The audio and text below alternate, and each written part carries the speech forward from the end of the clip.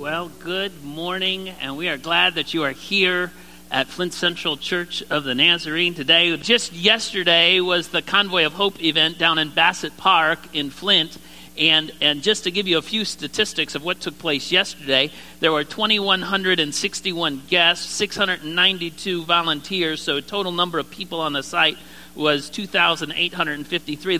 We were the Point Church, and Joy Tabernacle, whose Pastor McCatherine will be here next Sunday. Joy Tabernacle is the host church. We're the Point Church, but there were 41 other churches that participated, and there were a total of 98 organizations there. We gave out 4,860 bags of groceries, 2,060 bags of produce. We gave away 1,364 pairs of shoes, gave family portraits to 416 people, haircuts to 219, health services served 761. There were 217 eye checkups. 362 people went through the jobs tent. 6 employers were there. They conducted on-site 42 interviews. 363 women were served in the breast cancer awareness tent. 304 veterans were served. But here's my 2 favorite numbers.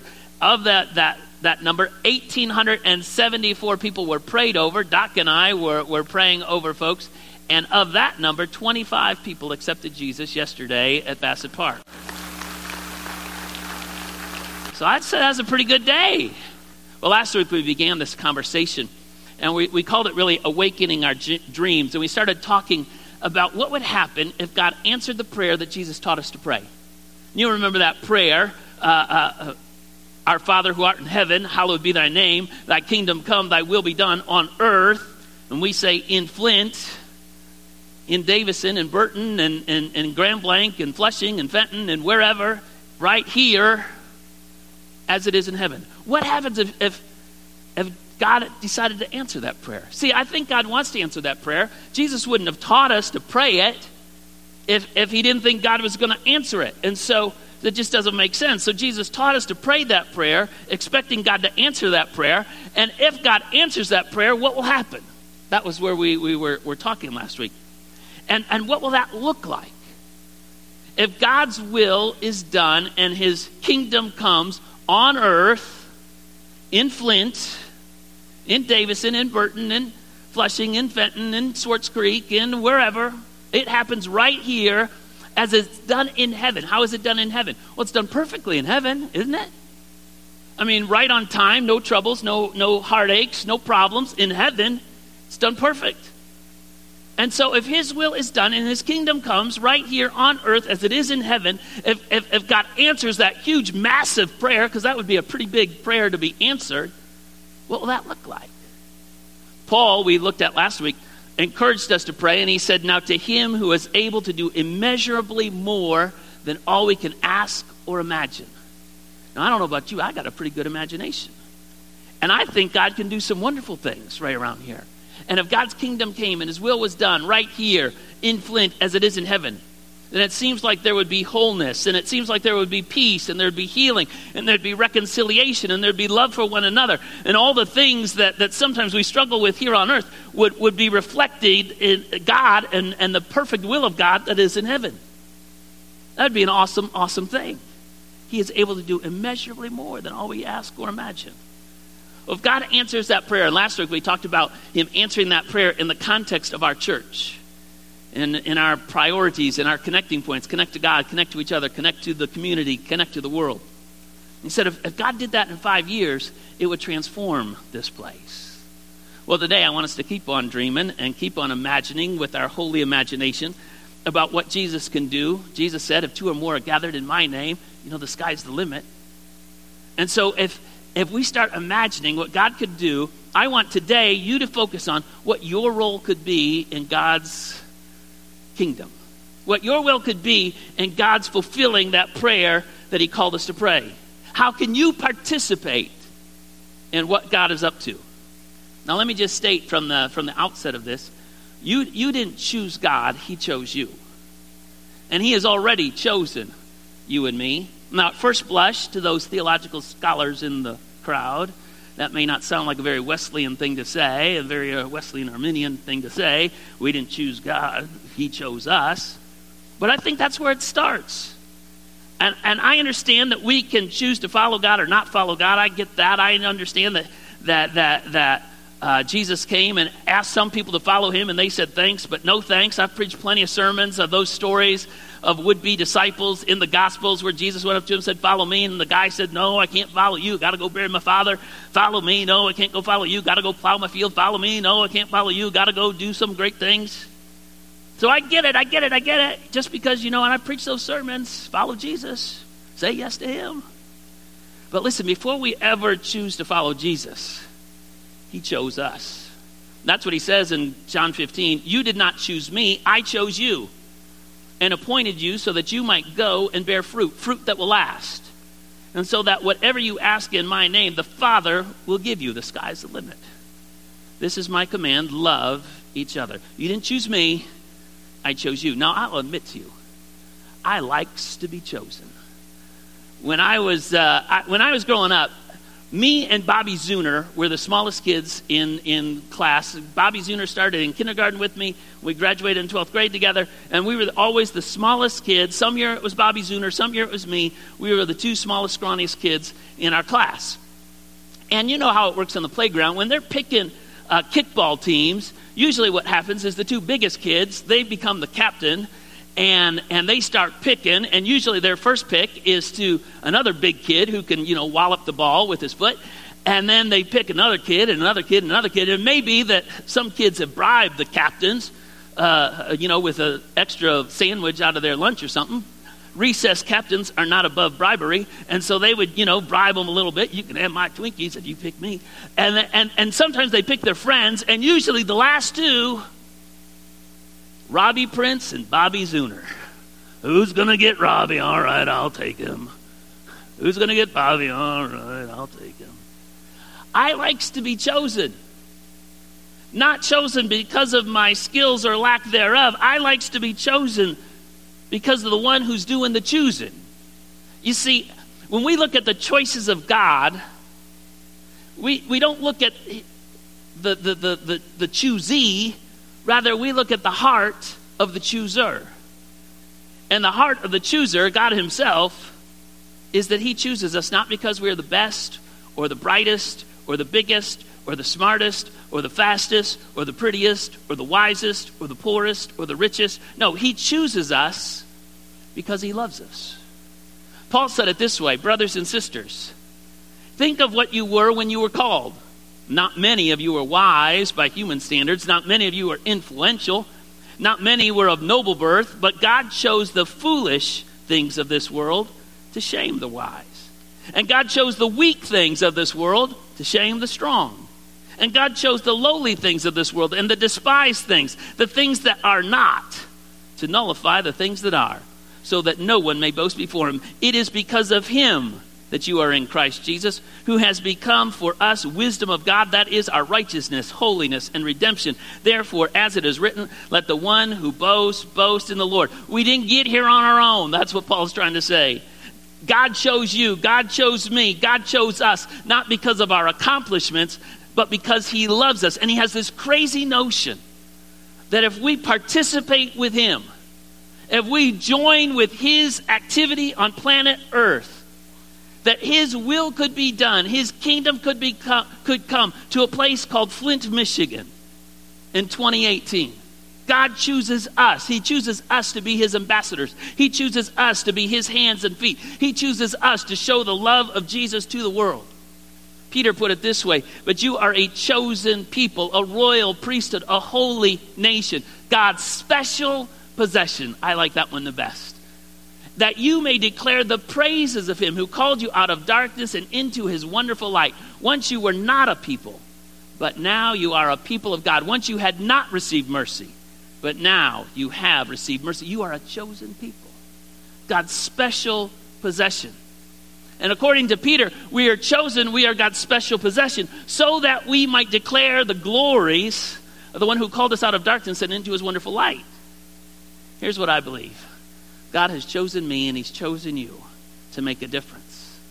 Chosen us to make a difference in our workplace, in our school, in our homes, in our comings and going, in our church right here. And the big question is, how are we going to participate? Are we going to participate? Am I going to allow God to have access to me so that I can achieve great things with him? Now, I know all the excuses. I've heard them all my whole ministry life, Oh, Pastor, I can't do anything. It's terrible.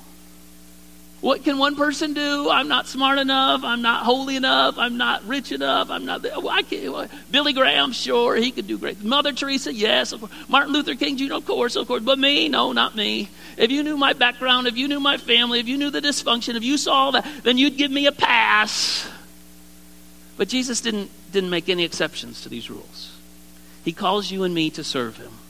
He calls you and me to love. He calls you and me right here, right now, to make a difference. Now, I know. We didn't all have the same experiences in life. Some folks didn't have the same advantages of others. I've dealt with families for the last 30 years. I know that some families just deal with more than their share of junk. I don't know why that is. Some families bring junk on themselves through their own, stinking thinking or whatever, but they bring junk on themselves. Some people, it's no excuse, no whatever, and it just happens. I get that. But I know this, God calls all of us to receive his glory. He calls all of us to make a difference, no matter what our dysfunction is. In fact, you can look in the Bible. Try to think of the most dysfunctional family in the Bible. And it doesn't take long. You can just flip through the book of Genesis, and it seems like every family's dysfunctional in the book of Genesis. Adam and Eve, you know about their stories. Sin in the garden, that's a mess. And then their boys, Cain and Abel, they were getting in a little tiff over the offering. And Cain kills. If you kill your brother over the offering, you can count that as dysfunctional. And the lesson learned is don't tell your brother what you're putting on the mission card. And so just be careful. Dysfunctional, mess. Even Noah, Noah's story with the boat, but Noah was a mess. And after the flood, he gets drunk, he curses his grandson. It's a terrible thing. And Lot, his wife was salty. And then there was all sorts of other problems. Mess. Abraham and Sarah. Abraham tells Pharaoh that Sarah's not his wife, but his sister. Fellas, don't ever do that. Mess. But the most dysfunctional is probably the last family described in the book of Genesis, and that is Jacob's family. Jacob, you may remember, had 2 wives, 2 concubines, 12 sons, I don't know how many daughters. And his first wife is a lady named Leah. Leah's name means tired eyes. Some people think that means that she cried a lot. That's why she had tired eyes. Other Bible scholars think that's a euphemism for not very attractive, that Leah got hit by the ugly stick. And probably, if she's crying a lot and her mascara's running, that's not a great look. And so that's Leah. And to make matters worse for poor old tired eyes Leah, her sister is Jacob's other wife. Her sister, Rachel, drop dead gorgeous Rachel. The poor ugly girl gets a beautiful, gorgeous sister. And so as you might imagine, that causes a little bit of dysfunction. If you got 2 wives, 2 sisters, one's pretty, one's not, that could cause a little bit of problem. And that there was a lot of dysfunction. So Rachel was Jacob's favorite, and Rachel's 2 boys, Benjamin and Joseph, were Jacob's favorite. And Joseph, the favorite of the favorite, it's known that he's the favorite. The Bible says that he was given, my version says, a richly ornamented coat. When I grew up using the King James Version, it called the coat of many colors. Frank Lloyd Wright called it the amazing Technicolor dream coat. Whatever you want to call it, it was fancy. Probably for my parents' generation, it would be something that Liberace would wear. Probably in my generation, it's something that, Elton John might wear today. Maybe Lady Gaga would be wearing that bedazzled coat. I don't know. It doesn't sound like something I want to wear, but that's a whole other story. To make matters worse, old Joseph dreamt, his 12 brothers weren't happy. He's already the spoiled brat and gets the fancy coat. And Joseph didn't know when to be quiet and told his brothers about all these dreams he had, dreams that one day they would bow down to him, dreams that one day they would worship and adore him, all these wonderful things, and he was going to rule over them. And they had enough. And then, so you remember the story. Joseph goes out one day, taking him out some food, and this is what the brothers say. Here comes that dreamer. They said to each other, come now, let's kill him, Throw him into one of these cisterns and say that a ferocious animal devoured him. Then we'll see what becomes of his dreams. And it doesn't take long. They see a caravan coming, and they decided they're more greedy than they are hateful or whatever. And so they ended up selling him to the Ishmaelites for 20 pieces of silver, who take him into Egypt. There he was sold again to a guy named Potiphar. And to cover their tracks, his brothers, put some blood on that bedazzled jacket and take it back to their daddy and say, poor Joseph. Woo-hoo. He gave up a fight, but poor Joseph. Now, let me tell you, all that stuff, that qualifies for a dysfunctional family. That's a mess. And that doesn't end Joseph's problems. Once he gets, you remember the story, once he gets to Egypt, he kind of moves up the ladder in old Potiphar's house. His wife makes some false accusations. The judge believes her, not Joseph. He ends up incarcerated. Once he's in prison, he's there for several years. Once he's in prison, a couple of the guys have some crazy dreams. Again, Joseph was good at interpreting those dreams. He interprets those dreams, say, don't forget me. They say, we won't. They did. And Joseph stays in prison all longer. Eventually, Pharaoh has his own dreams. They remember. He gets out. But let me summarize. He's got a bad family. He had a bad work environment. He has bad friends. They don't help him. He's been cheated, lied about, falsely accused, imprisoned, forgotten. And I guess my point is, if God can choose a guy like that to make a difference, why can't he choose you and me? If God could use a guy like that with all those strikes against him, it seems like God could use us. If we could say, well, I got my excuses are, I got my own bad family, or I've got my own work troubles, or I got my own this and that. Well, so did Joseph, and yet God used him in a great way. God came and used him, and when, to answer his brother's question, here comes that dreamer, wonder what will become of his dreams. Well, what became of his dreams is everything he dreamed came true. If Joseph had been living in the 1980s when there was the big hair bands, he would have just been singing that Journey song, keep on believing, or maybe the Aerosmith song, dream on, dream until your dreams come true. It happened. My mom just rolled over in her grave by me quoting. I don't know why I did that. Back here in the beginning, we began, and he said, we didn't choose Jesus, he chose us. And did you notice why he chose us? You didn't choose me, I chose you, and appointed you that you might go and bear fruit. There it is. Not just any old fruit, but fruit that will last. So that whatever you ask in my name, the Father will give you. That's a pretty big prayer request. Imagine that. Whatever you ask in his name, the Father will give you as you're bearing fruit. As you're bearing fruit, and how does that look? It looks like this. Jesus said, this is my command, love each other. See, Peter said that we are to declare the praises of him who brought us out of darkness and into his wonderful light. Paul said God might use us to make a difference beyond our wildest imaginations. That we are part of God's plan. That's the message here. That we didn't choose God, but God chose us. And we are part of his plan to make a difference in this old world. You know the verse from Jeremiah, for I know the plans I have for you, declares the Lord. Plans to prosper you, not to harm you, plans to give you hope in a future. That's not simply so that we might sit back and drink sodas the rest of our life, but that we might make a difference for him, bearing fruit for him, declaring the praises of him, seeing his glory come about, his kingdom come on earth as it is in heaven. That's what this is all about. And I guess my question for us is, how are you doing for that? How are you doing in your participating with God in the building of his kingdom? And somebody said, well, I just don't know how I'm going to do it. Let me explain it this way. Somebody told I needed to get a new doctor a while ago. This has been several years ago now. And someone recommended a certain doctor. And so I made an appointment and drove to his office. And I was getting out of his office, at his office, I noticed a guy, a big guy, smoking. And I remember thinking as I passed him going into the doctor's office, that dude is having his last couple of puffs of that cigarette before he gets in, and the doctor's going to say, lay off the cigarettes and the jelly donuts. That's exactly what I thought. So I got into the office, and, wait. Finally, they take me back into the examining room. Wait. And finally comes the doctor. I've never seen him before. And who was the doctor? It was the big dude who was puffing on the heater in the parking lot. And I remember thinking, this is my last time here. I don't want this guy telling me how to live a healthy lifestyle when he's out there, smoking and all the rest. What's my point? He wasn't practicing what he was preaching. You want to know what you need to do? Look to the ones who were practicing what they were preaching. And Peter and Paul were certainly doing that. And 1 Corinthians, Paul's writing to that church, troubled church, all sorts of problems, all sorts of, whatever. And he's writing them, and this is what he says. Therefore, I urge you, to these troubled, problem people, therefore I urge you, imitate me. Imitate me as I follow Jesus. And Paul is telling these folks, you want an example of how you can see God at work and how you can be a part of what God is doing? Imitate me. Look at my life. Examine me. Put my life under the microscope. Imitate me.